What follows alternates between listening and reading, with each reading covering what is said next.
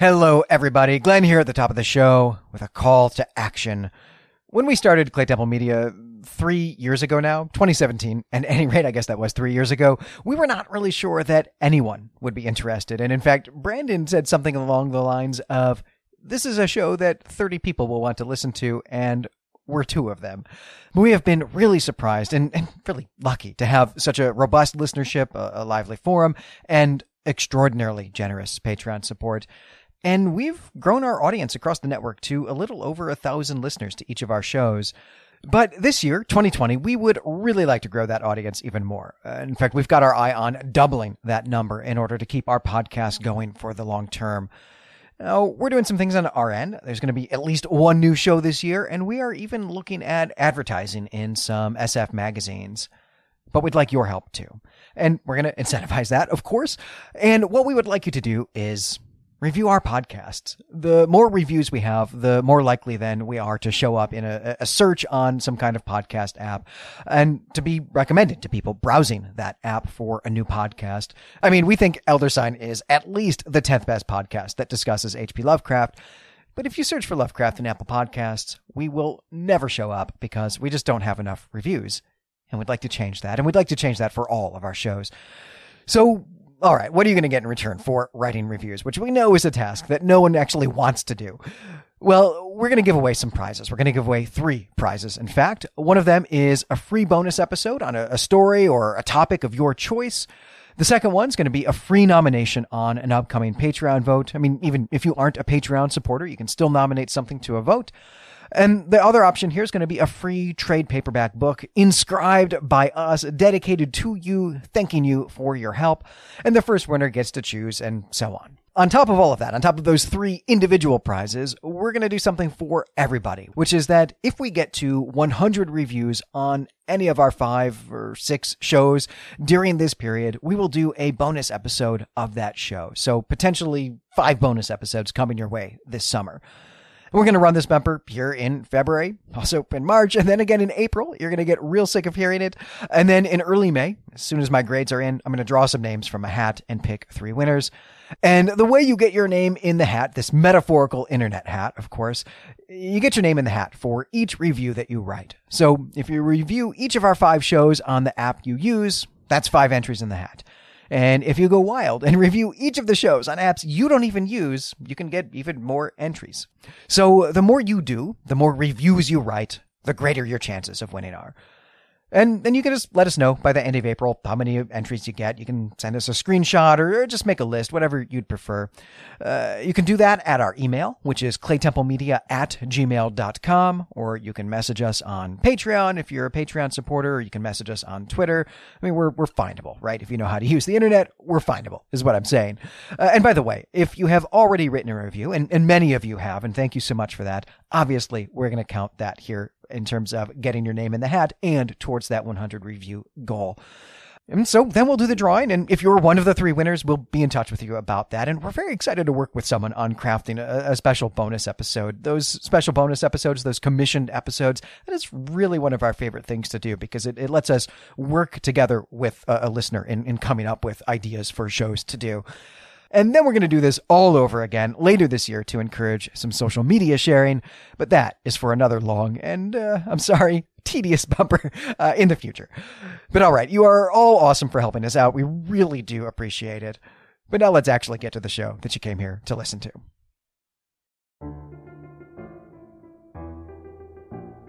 Welcome back to the Gene Wolfe Literary Podcast by Clay Temple Media. I'm Brandon Buddha. And I'm Glenn McDorman. So this episode, we are talking about the hero as Werwolf. This is going to be the first of 2 episodes on this story. This will be the recap episode. And then in 2 weeks, we'll have a discussion episode.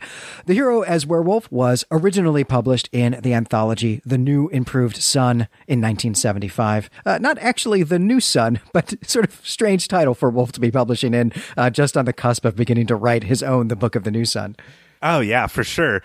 We read this in the story collection, The Death of Dr. Island and Other Stories, though it's also in the Best of Gene Wolfe.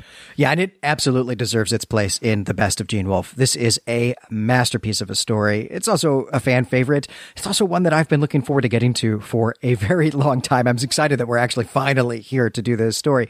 It is also a fairly big story that I think has a lot of connections with other stories that we've covered. And that's something I want to explore when we get to the discussion, since that's one of the benefits of doing this podcast the way that we've been doing it chronologically and trying to hit almost everything that Wolfe has written.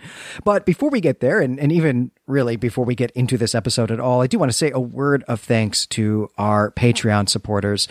My wife Elizabeth and I moved recently, and this was something that we had to do unexpectedly. Also, I'd say rather quickly, when our apartment decided that it didn't feel like keeping the rain on the outside anymore. And this move, it means that Brandon and I are no longer recording in the same location anymore. And that means that we needed to get a whole bunch of new recording equipment in order to keep podcasting. And that's something we were only able to do because of our crowdfunding. So just want to say thank you so much for that. It kept us on the air, kept us from having to take a hiatus for a few months at a time when I desperately needed to have the podcast in my life. So thank you so much for that. Yeah, your support as patrons means the world to us, and it allows us to do so much, including just keeping this podcast on the air. And it's a real pleasure. So, from the bottom of my heart, thank you to all of our patrons and supporters. It's awesome. Well, and speaking of real pleasures, I think we should get into this story, and it is your turn to do the recap, Brandon. So have at it.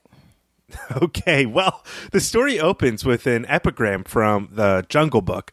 More specifically, it comes from a poem called Hunting Song of the Seeonee Pack.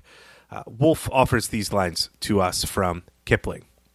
Feet in the jungle that leave no mark. Eyes that can see in the dark. Tongue, give tongue to it. Hark, oh hark. Once, twice, and again. So, Wolfe clearly wants us to be thinking about hunting in this story, and maybe more particularly Mowgli learning how to hunt with his adoptive wolf family. Yeah, I've actually gone now and reread the Jungle Book for the first time in over 30 years because of this epigram here at the start of the story. And wow, am I glad I did that. And I think really for me, one of the real joys of doing this show has been to be on the receiving end of Gene Wolfe's suggested reading list, which also I think is, we should say, is something that we're looking at for the future, by the way.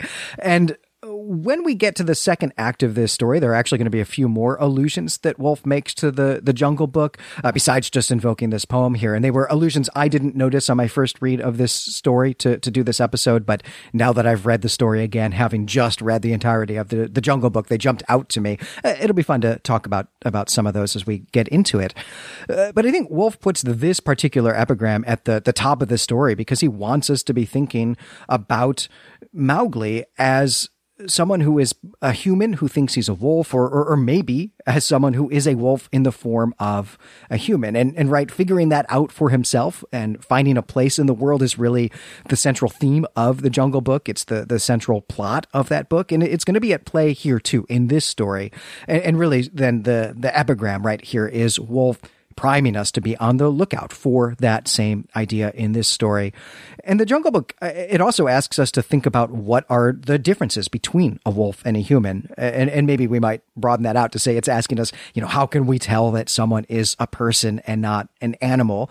Which is a question, of course, that's going to be at play here too. And it was also at play in the fifth head of Cerberus. And something that I now know that we very definitely missed in our coverage of that book is that the wolves in the Jungle Book, the Seeonee Pack of this poem, they call themselves the Free People. So we'll have that to look forward to as one of our mea culpas, our many mea culpas, when we do our next installment of the road so far in a few years.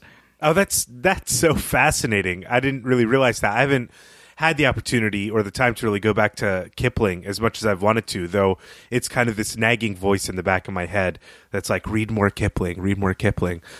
So I'm really glad you had the time this week and in preparation for this episode to get into the Jungle Book. I cannot wait to pull out some of these allusions that Wolfe has peppered his story with. But the actual story opens with our protagonist, whose name is Paul, and Paul is at a night meeting in a park, in a city park. We learn that he keeps his hands scrupulously clean, and he appears to fit in with everyone else who is in attendance at this meeting. However, Paul is not like the other people there, who we learn are called the Masters. Paul instead is a human, and his world is made up of fear, pavement, flesh, death, stone, dark, loneliness, and blood. It's a hell of a list if I've ever read one in my life to describe someone's life. And we also glean that the world Paul lives in is a little bit different from our own. And this is indicated to us by the fact that trees are phosphorescent. They self-generate blue light. A policeman is kind of walking around the people in the meeting, and Paul remembers that he needs to hide from this policeman because he's hiding out in the open.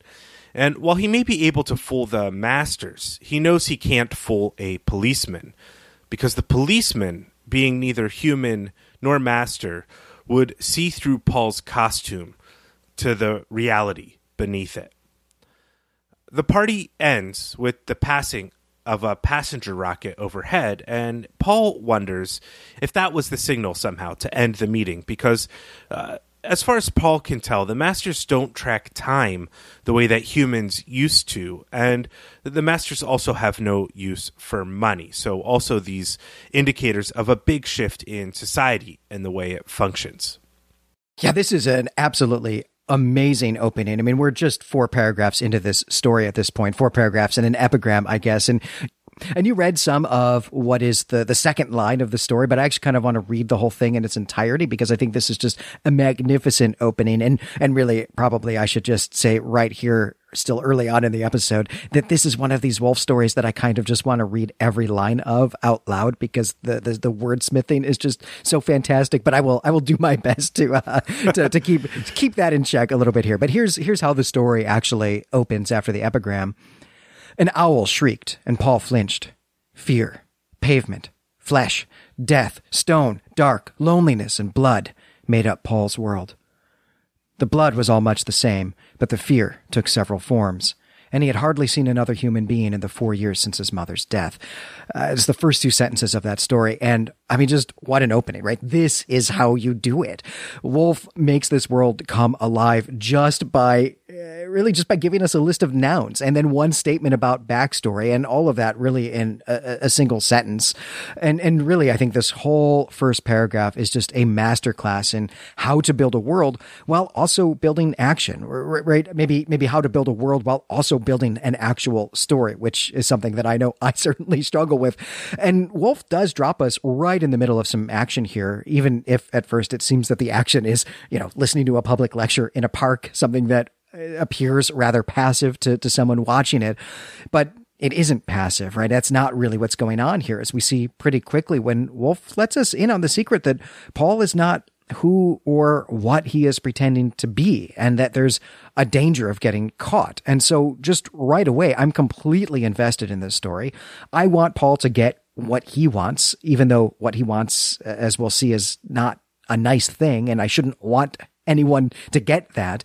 And that really is going to even be the whole idea of this story, the idea of the hero as werewolf, the idea of the hero as a monster of sorts, which of course we'll be taking up in the discussion.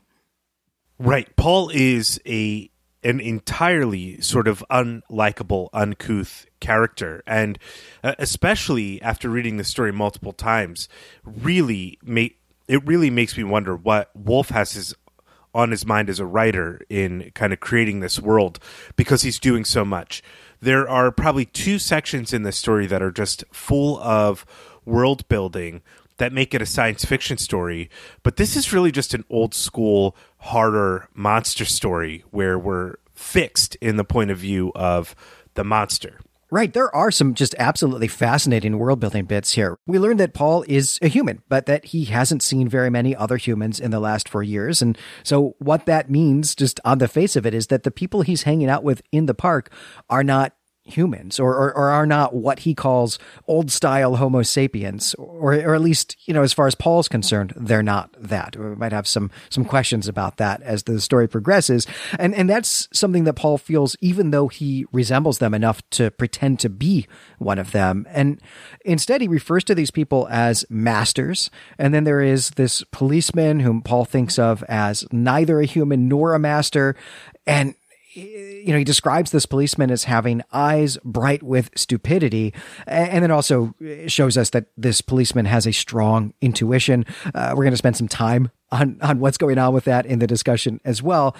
And those, I think, are really just kind of the obvious notes of the world building here, but there are also some really awesome, really exciting elements that are actually quite easy to overlook, especially on a first read as we're sucked into the action and the emotion of this opening. The passenger rocket that flies overhead is, I think, going to turn out to be a little more significant than it seems here at first. We've also seen this idea before in IBM. We know Wolf is thinking about rockets as a kind of commercial transportation as he's writing stories during this period. We're also told that there are buildings that are both old and new in the city, and that they're lit up. And also, as you pointed out, Brandon, the trees that line the path in the park, they glow with this blue light, a blue light that is described as being self-generated. I mean, you described it as phosphorescent, though that's not quite the word that Wolf uses. So it's not really clear to us, the reader anyway, what is actually going on there. I mean, they just kind of maybe are blue magic trees or something. I mean, of course, they're not actually magic, right? It's a bit of science fantasy that Wolf is playing around here, but it's a great detail. And I think it's another one that will become important in our discussion. And then finally, there is this bit about time and money here. This idea that the masters don't use time and they don't use money. And Wolf, when he writes this, Wolf is clearly critical of the role that money plays in our own society. In fact, he calls it a god and magic. And then he shows us this world, or is about to show us this world that simply doesn't need money anymore. And so even though that's not really where this story is headed, this just plugs right into the same puzzle, I guess, as For Lesson and Hour of Trust and some of the other stories that we've seen in this batch of stories where Wolf is just being critical of our political economy.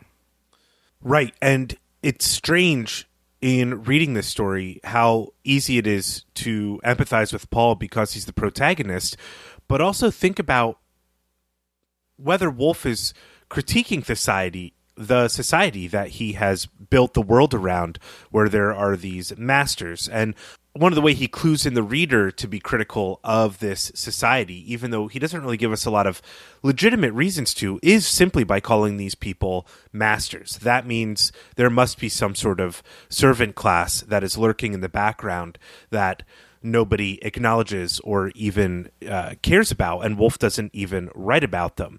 And so he's using this kind of great technique to get the reader to uncritically accept Paul's maybe heroic protagonism, or at least good guy status. And so the reader doesn't have to do any extra work if they don't want to. You can just take the story as it is. And who's not critical of the economy when they don't have enough money? And who's not critical of never having enough time? And who likes masters? I mean, I just think Wolf is really onto something here with the way he's coding the story, and the two sides we're kind of going to see come into conflict with one another here in just a moment.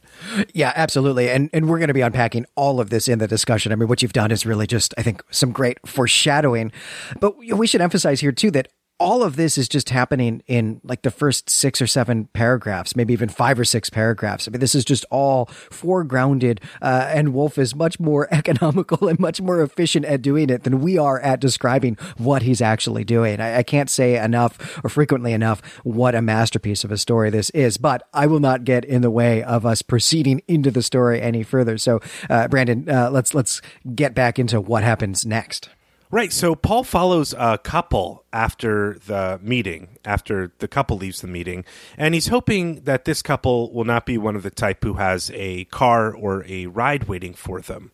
The couple is comprised of a fat man and a thin woman, and they partake together in some sort of odd drug that consists of crimson crystals that are stored inside of a moon-like container. And this is more of the moon imagery that is kind of that you can find all throughout this story.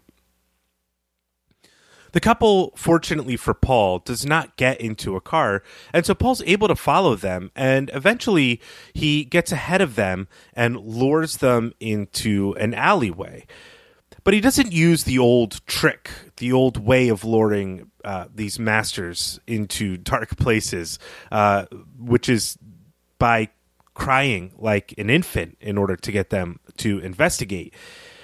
Too many people have learned the hard way that there's probably not an infant crying in an alleyway. But this is one of those moments where you can just pass over what Wolf is writing here. This is a society of people who had to learn that lesson many times as a society. These are people who don't walk past the sound of a crying infant. They're wired to go check them out. And so this is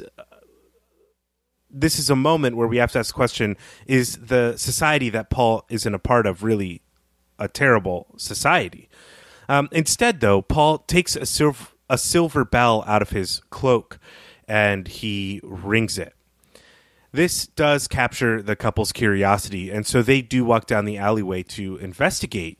The woman in the couple is beginning to feel scared, but the fat man takes out his illuminator, which is not a flashlight, and shines it around.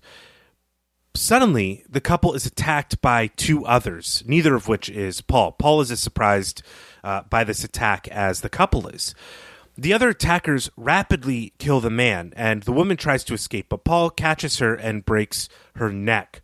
At this point, Paul tries to claim the dead couple for his own, for himself, but the man of these other attackers here insists that the dead are for him and his daughter.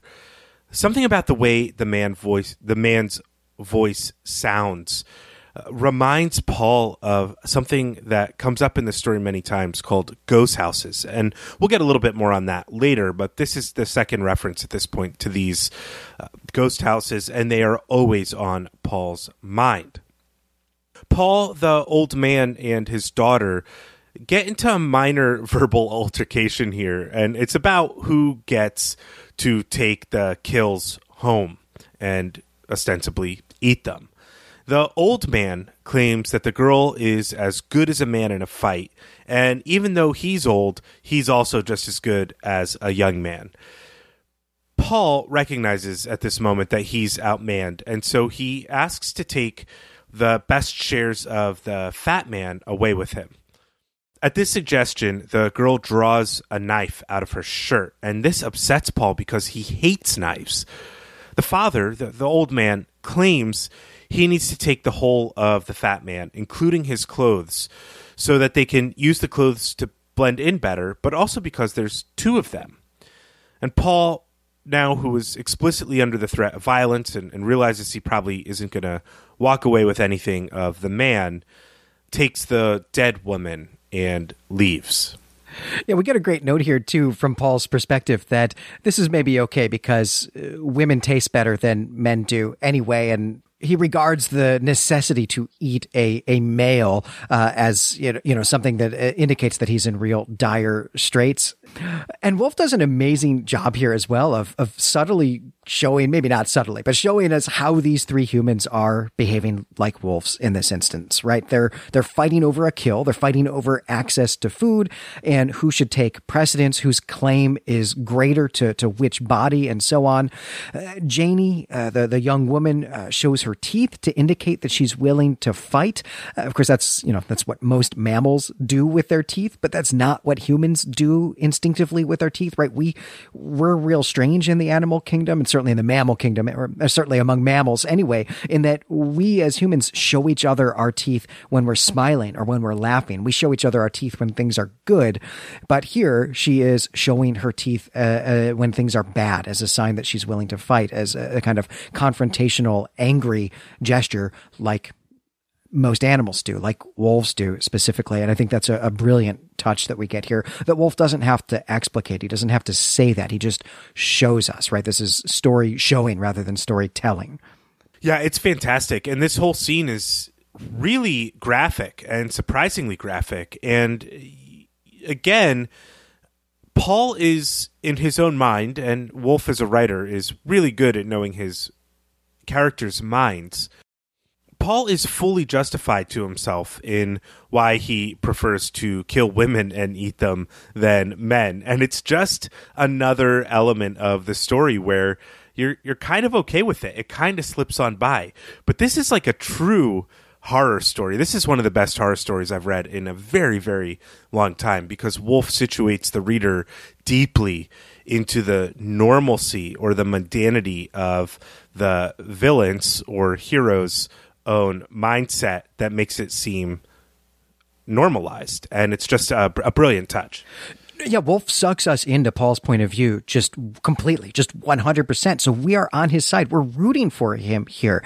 Yeah, we're on his side, right? We take his side in this argument. We think, yeah, Paul's the one who did all the work to lure these people into the alley. It doesn't matter that you actually killed one of them. They were only there because of Paul, so he should get to eat both bodies. And you just take a step back and think, wait, why am I cheering for that? Why am I rooting for this? And you even just lose sight of the fact that what we're talking about is murder, that this is a murder scene. And there's this real, genuine horror that Paul pretends to be a baby in order to lure people into a trap so that he can eat them. I mean, that's not what he does in this case, because that trick doesn't work anymore. He's got to use this bell now. But just pretending to be a baby so that you can eat people is... I mean, I never thought I would say that out loud, and I feel gross now that I have. It's truly horrifying, but Wolf gets us on the side of his protagonist. And just, the very title of the story, The Hero as Werewolf, is clearly begging us to think about what makes Paul a hero, if anything. And of course, that's a question that we'll take up in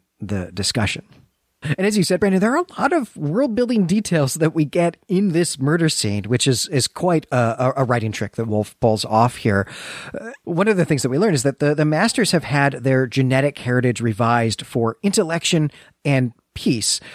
On top of this, even the Master's clothing, and this is really cool, even the Master's clothing is a type of advanced technology. The woman's skirt responds to her thoughts, and then it hikes itself up so that she can run faster. I wish my clothes would do something like that. And then she has this snake necklace that she's wearing, and this becomes almost an actual snake during this confrontation, and it tries to protect her. It trips one of the wolves here. And one of the things I find really interesting about this necklace is that that's actually all that Wolf tells us about it. It doesn't factor in the description that we get after Paul kills the woman. It's not still kind of wriggling around trying to harm her attackers or something like that. So I imagine here when I'm thinking about how does this stuff work, as I think we know Wolf the engineer would have, I imagine then that this necklace as well was in some way responding to this woman's thoughts. And that's very cool, and this is something we'll be talking about in the discussion as well. The imagery here also suggests a sort of Moses in the court of Pharaoh sort of situation where the necklace becomes the snake, and then when it falls on the ground after the woman dies, which does indicate that it's probably ruled in some way by her thoughts, it's just a necklace again, in the same way that Moses' staff becomes a snake and then he picks it up and it's just a staff again. I don't know if Wolf is doing much with this imagery, but it's certainly present in the story.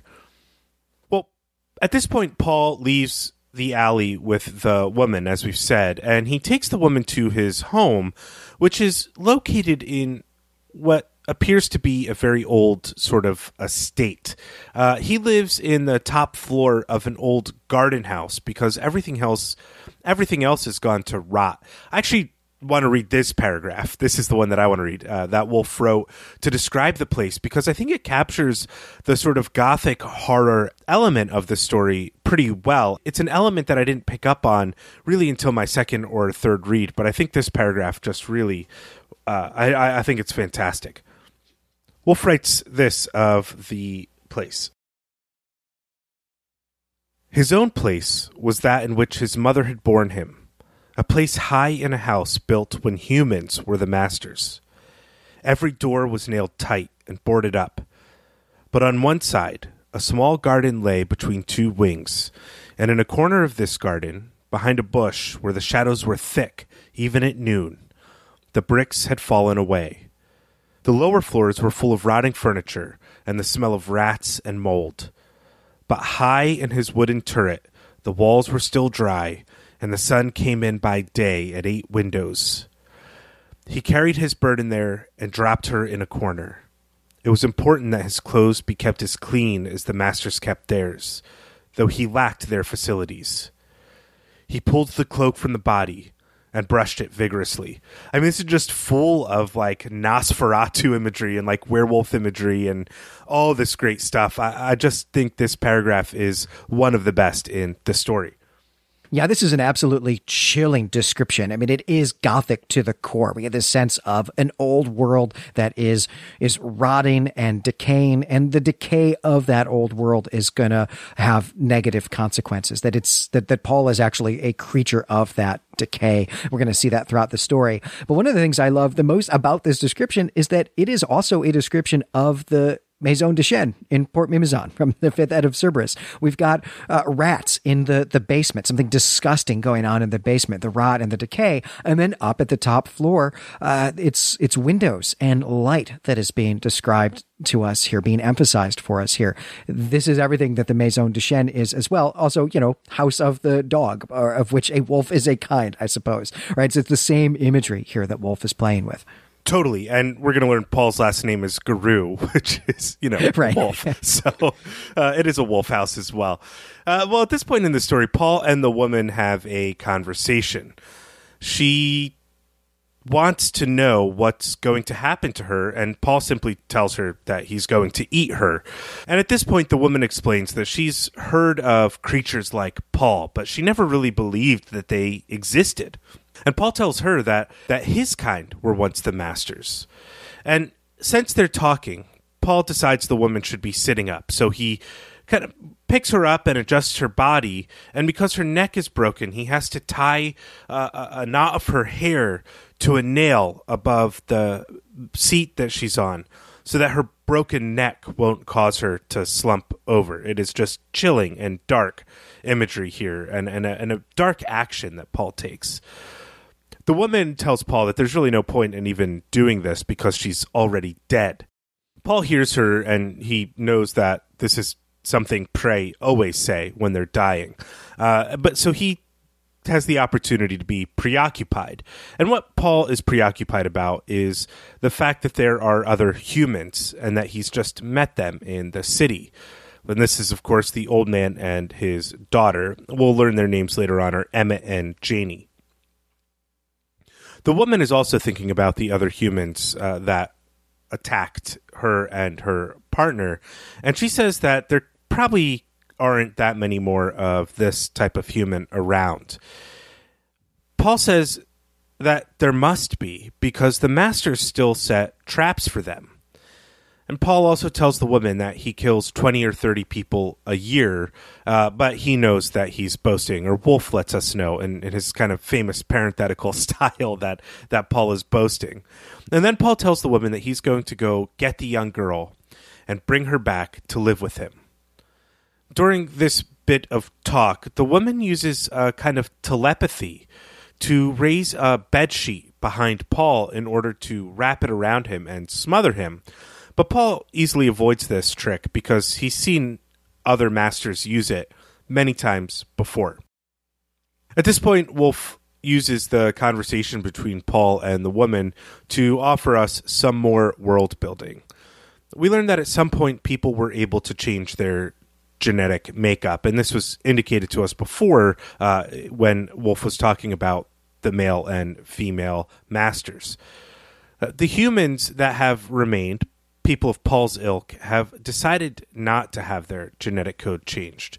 They're of the old breed. They're part of the group of people that wore out the planet and created an energy and a resource crisis that the new masters are still all recovering from. The humans that remained unchanged, humans like Paul, began to eat the new masters and eventually faded out of society altogether and into myth. At this point, Paul says he's going to leave, and if the woman can escape while he's gone, she should really try to do that. And he gives her about 5 minutes after waiting outside, and then he goes upstairs to check on her progress, and she really just hasn't made that much progress. So he sets her back up in the corner of his turret, and he goes in search of the girl and her father, Janie and Emmett. So much of this story is actually just going to be conversations that are building up the world for us, but it never feels like it's exposition, which of course is something that Wolf is a master at. And this is one of these conversations where the tidbits or where the information is just given to us in small little tidbits and none of it's particularly in context or in the right order. And we have to kind of tease it out. We have to kind of puzzle it out. But one of the things we definitely come away from this conversation with is a better understanding of where we are in the timeline, right? We know that there was a time when humans, when Homo sapiens had opted for a genetic change because they had worn out the planet. And those consequences are still being felt, even though the behavior has actually stopped. And this is something that I think is very interesting for us here in 2019, I think, because Wolf presents this as an issue of resource conservation, where we would think of this in terms of climate change. So for the masters, right, this is really simply a matter of just not having enough energy sources and not having enough raw materials to do things like, run gasoline engines and so on. But I think if Wolf were to write this story today, right, he'd be thinking in terms of obliterated ecosystems. This is just an interesting item in the history of the future, the history of how science fiction writers have conceived of the sort of near future for our own society is going to be. But what really matters for the plot here is that Paul doesn't have this genetic change because his family had declined to participate in this program, or at least, that's the assumption that this woman makes.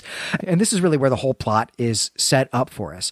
Because Paul hasn't become a master, or, maybe we should say because his parents or possibly his grandparents didn't become masters when everyone else was doing whatever this was to have their, genetic condition change to become masters, to become something different from a Homo sapiens. Because Paul isn't a master, because his ancestors didn't make this choice, he's an outcast and maybe even a criminal simply for existing. And so we learn here that the masters set traps to catch him, to catch other Homo sapiens. We're going to get more on this later. This is going to be a big part of the plot. But it's not just a matter of being a criminal, right? Because to this woman, Paul is a monster. He's a cannibal who hunts other people. And she is actually just as startled to discover that he exists in the first place as she is to have experienced his violence, right? She's heard of people like Paul, but she didn't think that they were real. This is like vampires to us, or, maybe more on the nose, like werewolves to us. And I think this whole setup is really a lot like Richard Matheson's classic story, I Am Legend, in which a human is regarded as a monster by the monsters who he is hunting. And the whole point of that story is to get us to think about how we determine who is a person and who isn't. And that has to be something that Wolf is asking us to think about here in this story as well. Right. Even though Wolf never uses the word passing to talk about Paul and later Janie, it's clearly a big part of what is on the mind of humans is whether or not they can pass as masters. And it's a big part of the conversation that Emmett and Paul have coming up. One thing that's very strange that jumped out to me, an odd detail of the text, so to speak, is that the woman says if she had just had one more year, everything would have been okay. And that's a very, very curious phrase because we don't know what that means at all. But the woman clearly knows what it means. Would she have been married? Is there something that happens to masters when they reach a certain age? Are these sorts of threats not around for a certain class of masters? It's just one of these great mysteries that Wolf drops in the story, and maybe we don't ever get an answer for. Well, that's going to be one of the questions we take up in the discussion because Mark Aramini has some things to say about it that I found really, really fascinating. So I will pitch them to you and see what you think when we get into the discussion. Before we get into the next act of this story, I want to dwell on just a particular plot point in the way that you narrated this conversation, or really the way that you described the condition of this woman. There's some question here of whether or not she is alive or dead while this conversation is happening. I mean, she's certainly animated and sentient in during this conversation, but there's also this insistence that she is actually dead, that she has a broken neck. And Paul even says that the masters take a long time to fully expire after their necks are broken. And it seems to be that this is something he has observed is different from what happens with a Homo sapiens when our necks are broken. And this is going to be an important detail later. This is going to come back in the plot that we have this information already. Yes, it will. And I'm glad you pointed that out and accented that, because it does raise some questions to what happens in the denouement of this story. Well, as we said, Paul went out in search of Emmett and Janie, and he finds them with relative ease. He follows a pretty simple hunting pattern from the alleyway where they killed the couple because he knew they must have lived close, but he also followed his nose and the smell of clotted blood. The girl and her father are living in a school bus in a junkyard, and the father knows exactly why Paul is there. Paul isn't the first person to come around looking to take Janie away from Emmett in order to be married to her. Emmett knew this day would come, and I assume Paul really is the best choice for Janie, although Emmett goes through some pains to let us know how slim the pickings really are in suitable partners for Janie. And this is a pretty long section of the story here, and in it Wolf answers a few of the questions that he's raised. He explains what ghost houses are, for instance, through dialogue. They aren't actually haunted houses or houses haunted by ghosts, but they're more like prisons with electric doors that open and close and lock automatically. But Emmett lets us know that just because there's an explanation for these ghost houses where masters trap humans doesn't mean that ghosts don't exist. Kind of a fun little note thrown in there. Through this conversation, Paul also explains his hunting strategy of hiding in plain sight by dressing like a master, really passing. But this only works because he's youthful, and this is more implied in the text. Emmett says he can never pull off that trick because there's too much wrong with him physically, although Janie could pass for a master if she wanted to.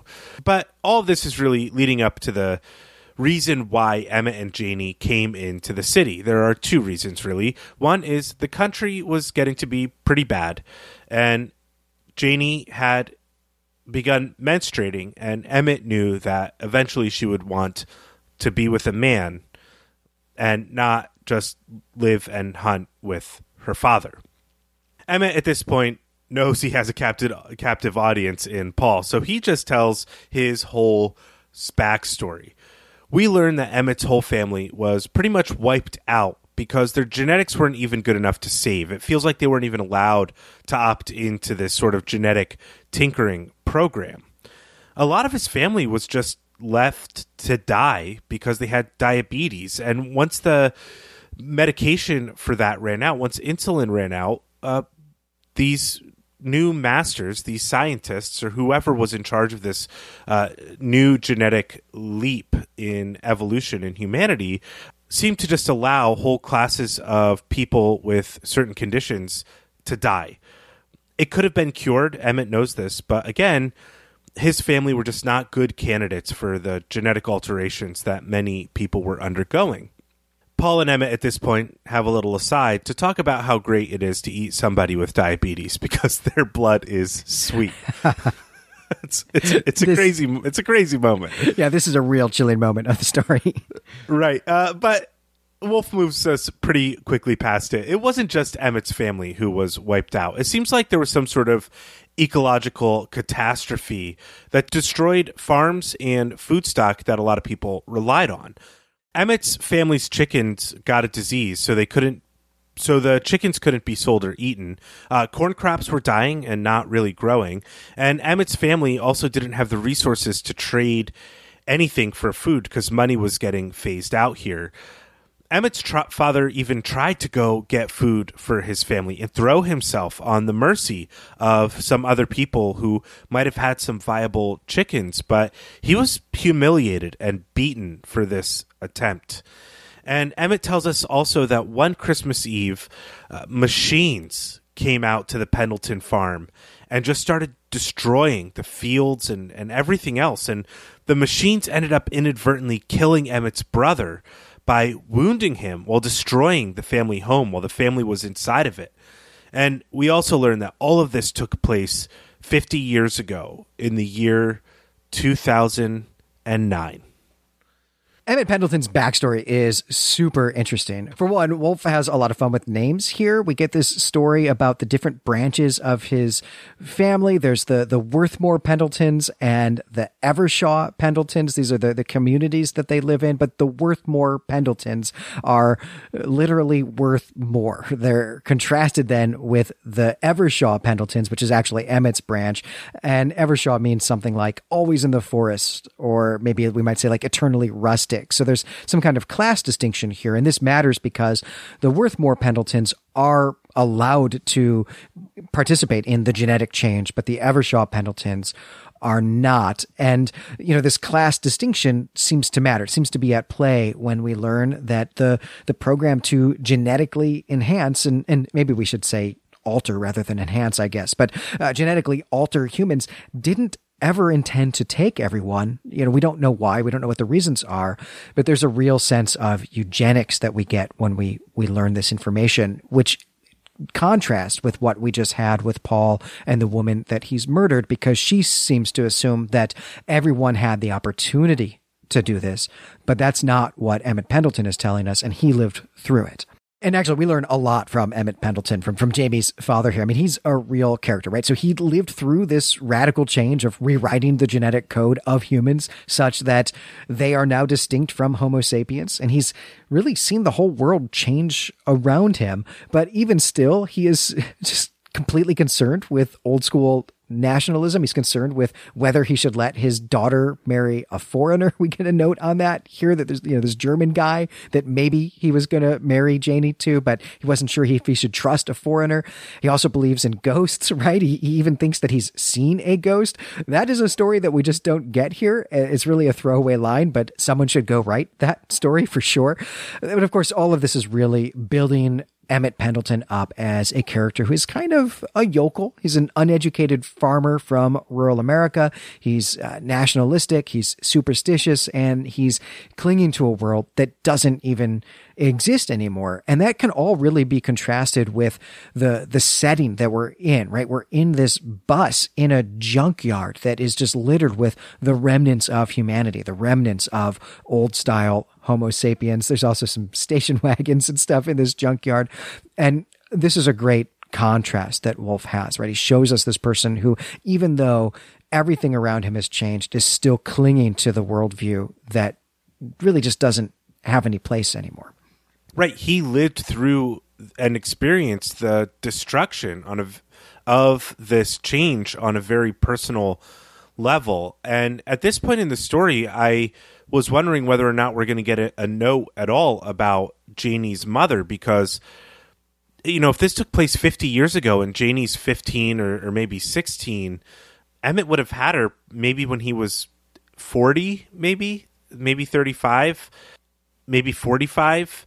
So it's really interesting because Emmett is kind of an older man, and so he had Janie late in life. And we do learn that Janie's mother died, Emmett's wife, but there's no sense that Emmett would just go live with Paul and Janie, like that he would be there and they would take care of him. This idea of human society, of family, is also shown to be something that's been destroyed in this genetic altering, at least for old school Homo sapiens. Well, that's one of the things that Wolf is doing so brilliantly in this story, is that the whole first act of this story is about one particular need that we all have as creatures, which is food, right? But we're presented the idea of food from a real animal perspective, right? It's Paul, it's Janie and Emmett. They're hunting for their food. They're fighting over access to the food, fighting over access to their kills. And that need supplies the impetus for everything that happens in that first act. But now in this second act, the plot turns away from hunger, from food, to another bodily need that animals have. And in this case, it's companionship, or we might even just think of it as sex, though I think that would be simplistic. But that's one of the things that Wolf is trying to show us here, is that from Paul's perspective, and maybe even from Janie's as well, there's no place for this father figure here. That's not the need that's being addressed here. It's not family. It's mating is what's driving Paul in this moment. Right. And Paul, we don't quite know his age, though we can assume maybe he's also between 16 and 20. His mother having died 4 years ago, this isn't even something that he would ever have to confront in his life. And so it's just a very strange sort of ritual that humans participate in, that these humans, these werewolves, participate in, which is just going and basically taking the daughter from the father, but the father still gets to sort of have his say in who takes the daughter. And it's weird that the daughter doesn't really have any say at all. And there is something strange about Paul in this story, right? One of the things we learned from Emmett Pendleton is that there is actually in this city, there is a community of humans, a community of old style Homo sapiens who in fact have monthly meetings as a form of community. There's a designated meeting place, though that may actually change every month, but people know where it is. But Paul doesn't know anything about this. Even though he actually is native to this city, he is not a part of this community. He's on the outskirts of it, right? So he is actually the young adult male wolf who has been outcast in some sense from the community, right? He's what we call a lone wolf who has to now establish his own pack. And this is what he is doing in this moment, is trying to establish his own pack. Though it's kind of heartbreaking because he doesn't even know that he's outside of the community. He doesn't even know that this community exists. And this community, these monthly meetings, by the way, this is actually one of the things that I think is an allusion to the Jungle Book, because this is how the wolves, the Sioni pack in the Jungle Book operate. They also have monthly gatherings where they all get together and speak as a community and air their grievances and talk about business as well. And it's done under the moon and so on. And I thought that was a real nice touch as well. Yeah, that's fantastic. And with regard to these meetings, Paul kind of has an echo of a memory of them from his mother telling him about them, but he's never really bothered to seek it out on his own. He really has just been going his own way. Well, and one of the things that's been happening while he's been on his own is this business with the ghost rooms, or really just one particular ghost room, because we learned that Paul was caught. He was trapped in one of these things that he calls a ghost room, which just seems to be a series of sliding doors that were totally recognizable to us. But he tells us in this story that he's caught even though he's pretending to be a master and is largely good at it. But there's something that doesn't seem right about him to the masters. And so they're going to test him. And, this kind of immediately calls up an image of the opening of Blade Runner, right? But it's not clear what's actually going on here. And so one of the questions that we'll take up in the discussion is what the masters are testing for in that instance, and what they're trying to accomplish at all by even capturing Paul, by capturing other old style humans as well. So I think that's something we'll want to keep in mind as the story progresses. Right, and these ghost houses are really important for Paul's psychology because it's Wolf's way of threading the needle and setting us up for the extreme action that Paul takes at the end of the story.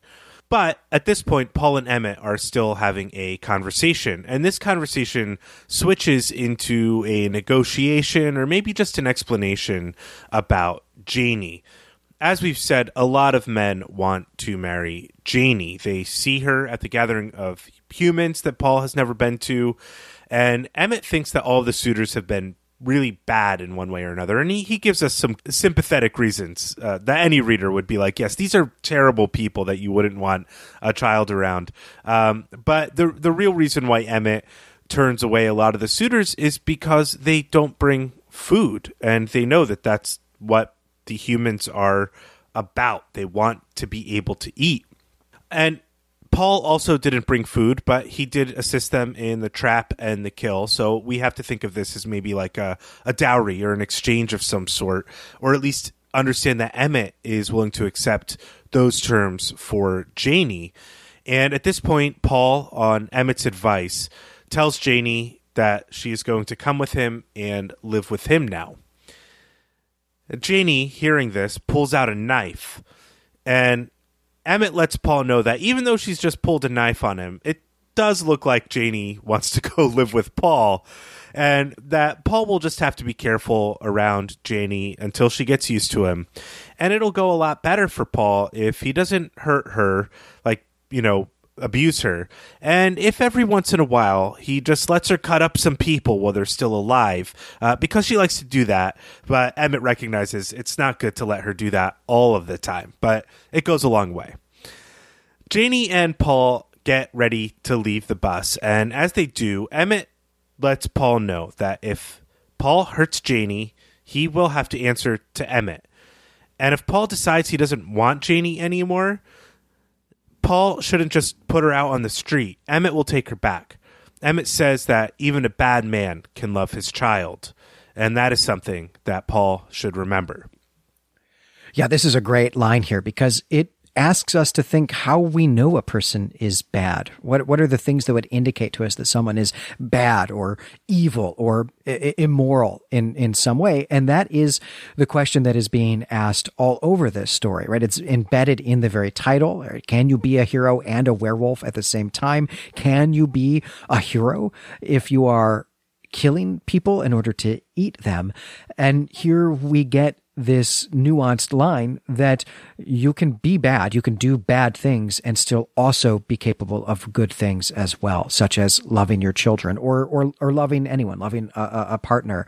That it is very rare for a real person to be wholly good or wholly evil. And in fact, that's clearly something we've seen Wolf say before. I mean, that's kind of the whole mission statement of the fifth head of Cerberus, for example. And I just love the way Wolf lays it out in this story. It just adds so much pathos. It just adds so much pathos to Emmett and Janie and Paul and this whole circumstance. Emmett is recognizing that he loves his child, but his child is outgrowing him, and he's trying to do best by her. And it's kind of a beautiful scene, even though it's brief. And this is the end of the second act. And I have to say, I think this whole second act has been absolutely fantastic, even though all it has amounted to is a conversation in an old abandoned bus in an old abandoned junkyard. But one of the things that's been so great about it is that Wolf has reframed everything that he established in the first act, right? The story opens with Paul as a hunter, but quietly during this conversation on the bus in the junkyard, we've begun to see Paul as the hunted, and really maybe to see all of the old style humans as hunted, right? We get that in Emmett Pendleton's backstory. We get it in the story that Paul tells us about the ghost house and the being tested by the masters. And so as we are about to get into Act 3, right, it seems, it's fairly clear to us as readers that we're going to have to see these two things, the hunter and the hunted, come together in this final act. It's, some really just expert storytelling craft here. Yeah, and this is the second time in Wolf's canon that we've read where, in Wolf's oeuvre that we've read so far, where a kind of outsider farmer type of character tells us about his time on the farm and changes the direction of the main character's life a little bit. This, of course, also happened in For Lesson. Right. So, as you said, Glenn, this is the end of the second act, and there's an act break in the text, and we are thrust ahead in time a little bit. It's unclear how much time has passed, though. Paul and Janie are disguised as masters, and they're hunting a young boy.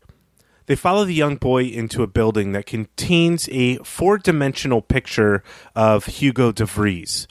And it shows a scene of de Vries in the closing years of his life, then dying, then rotting to dust, and then undergoing rebirth as a fissioning cell in his mother's womb with all the labyrinth of genetics still before him. Now, Hugo de Vries was a famous biologist who really did a lot for understanding of genetics, and I think Wolf is showing us this picture. One, he's telling us it's a 4-dimensional picture, which I think must just be a movie.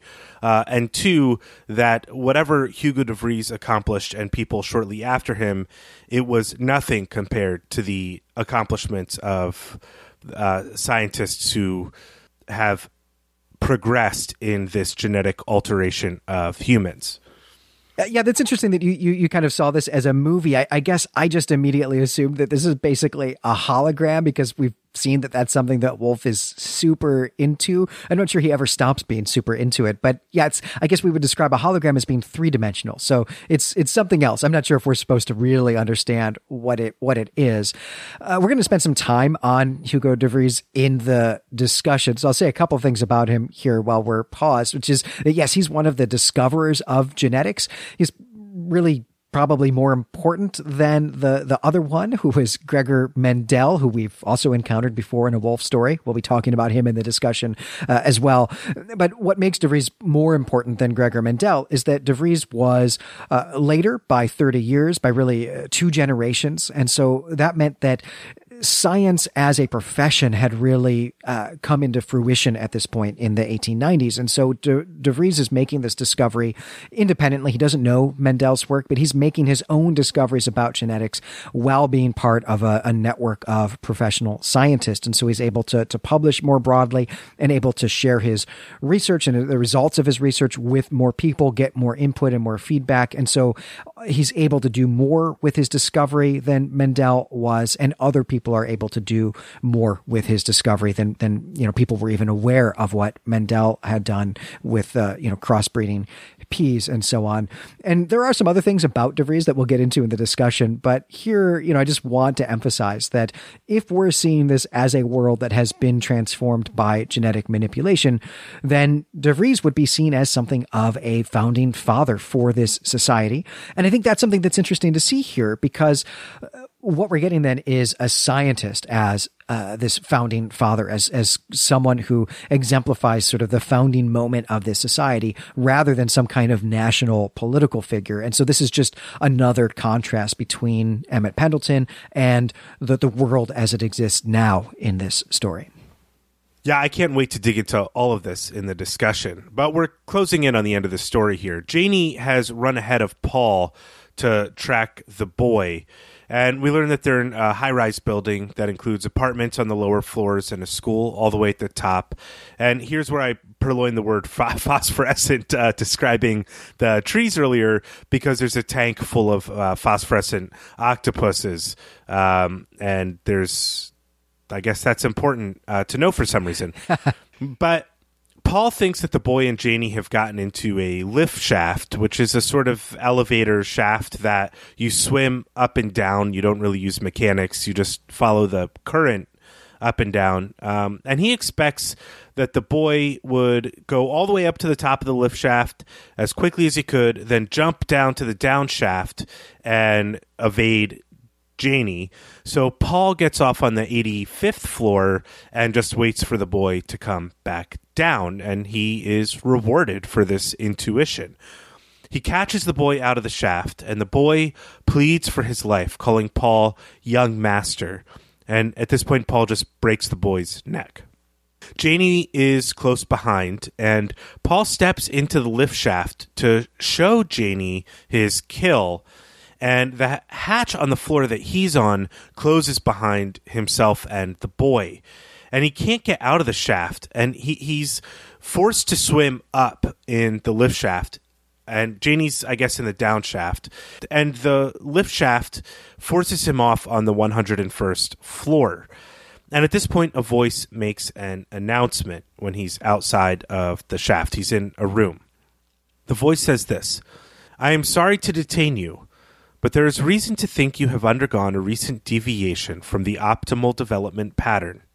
In a few minutes, I will arrive in person to provide counseling. While you are waiting, it may be useful for us to review what is meant by optimal development. Look at the projection." And a film begins to explain attachment theory here, starting with a child's affection for its mother, then as it gets older, its peer group. This is the sort of story we've seen Janie and Paul go through, maybe an explanation of why they've come together on some level. And Paul is ignoring this film because he is freaking out trying to escape from the room. Remember, Paul hates being trapped. He hates ghost houses, and I think he's pretty convinced he's in one. And he works to pry the hatch door open, and he's using like a rod or some sort of pry bar, and he gets it open enough to slip in his foot. and he thinks he can hold the door with his foot, so he lets go of the pry bar, and the hatch slams shut on his foot, nearly severing it. There's 2 centimeters of flesh still holding his foot to his leg. There's a little break in action here where the film shows a young woman who has chosen to be a physician and explaining what that is, eradicating diseases and whatnot. But Paul is screaming and trying to get Janie to understand how to get his foot out of the trap. And he's screaming about how everybody is dead or they're dying. And this is the end of the story. I mean, I'm going to read the final lines here, but this is the end of the action here. And these are now the final lines of the story. It took Janie a long time to bite through his Achilles tendon. When it was over, she began to tear at the ligaments that held the bones of the tarsus to the leg. Over the pain, he could feel the hot tears washing the blood from his foot. The end. This is a harrowing ending. And I'll just say right now that I hope that I never have to chew off my wife's leg in order to save her. But if I do, I will almost certainly cry while I'm doing it, just as Janie does here. And of course, this final image brings us from Paul as hunter through Paul as hunted to Paul as caught, right? This is a life cycle that might happen to a wolf in a society that hunts wolves. And there are a few things I want to say about this final act before we close out this episode and get ready for the discussion episode. And this promotional video is really, really fascinating. We are shown these boys and girls who are going through their normal healthy attachment phase with their parents and so on. They're at Armstrong School, which is clearly on the moon, right? There's a point, an emphasis is made on the black sky behind them. So the school presumably is named for Neil Armstrong on the moon. And we have encountered an Armstrong school in Wolf before, right? It's in the fifth ed of Cerberus, where it's the school that VRT attends in Frenchman's Landing. I think we just love pointing out how Wolf is kind of repurposing, reusing all of these same ideas that he has and sort of putting them in different stories and doing different things with them. And we can see all of the different ways that Wolf is thinking about what the future will be like and what elements of his now are going to matter in the future. And that's something that we'll take up when we do the discussion episode as well. But before we leave off, I do also want to mention this bit of Wolf the engineer that we get, because we get this real detailed explanation of this chemical lift shaft, which is something that is cool on its own. I mean, it definitely reminded me of Bradbury's story, The Veldt, which we did over on Elder Sign a few months ago, and also has lift shafts, though I don't think they're quite this sophisticated. I don't think Bradbury had thought them out quite the way that Wolf had. But this is also something that isn't just like a nifty device, right? It is presumably actually a necessary invention in a world that has serious resource scarcities, that has a serious energy scarcity. This is a chemical way of having an elevator that doesn't require electricity, because that's not possible to just make all the electricity you could want anymore. So that's a really interesting detail on its own. But also, I mean, this building is more than 101 stories tall. That is serious business to be using this chemical lift shaft in. I went up in the Empire State Building about a month ago, on just a regular elevator. And, that can be kind of a disconcerting experience. I can't imagine going up that high while swimming just on liquefied air. Yeah, it's really weird. I mean, it also calls to mind the sort of scene in Charlie and the Chocolate Factory where they drink that soda and it gets them to float. There's just a lot going on here in this lift shaft scene in the story where Wolf centers the closing action. I do want to point out, though, before we end, that Paul is yelling "die" to the boy. I don't think I made that clear just a moment ago. And the boy is holding the rod that Paul had used for a pry bar. So this is this kind of return of the image of the broken neck and the not quite dead person who is dead. And I think on that note, that's going to do it for this episode. Stay tuned for the discussion. Once again, I'm Brandon Buddha. And I'm Glenn McDorman. You can find us and our other creative projects at claytemplemedia.com. Head over to the Clay Temple forums and let us know what you thought of our first episode of coverage of the hero as Werwolf. And before we go, again, I just want to say thank you so much for helping us reach our crowdfunding goals. Thank you so much for supporting us on Patreon. This keeps us on the air, and we're so grateful for it. So next time, we'll be back with a discussion episode devoted to the hero as Werewolf. But until then, we greet you and say farewell.